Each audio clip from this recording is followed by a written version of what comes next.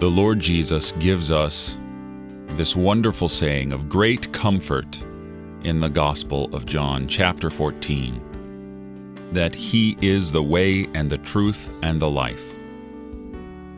But what does this mean? Is it some sort of hidden meaning hiding in there, or is it just plain straight facts from the mouth of Jesus? He is the way.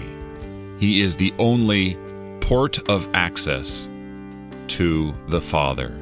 In Revelation, John calls Him the door in heaven that is opened and no one can shut. He is our access to the Father. Now, why should we want to access the Father if it were not for that in Him, in Jesus, is life, proceeding from the Father and the Son to you, eternal life, perfect bliss. This is the truth that Jesus offers. He is the way and the truth and the life. To confirm this, He has sent His Holy Spirit to create faith in our hearts. Thanks be to God.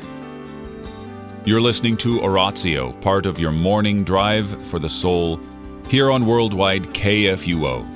Christ for you, anytime, anywhere.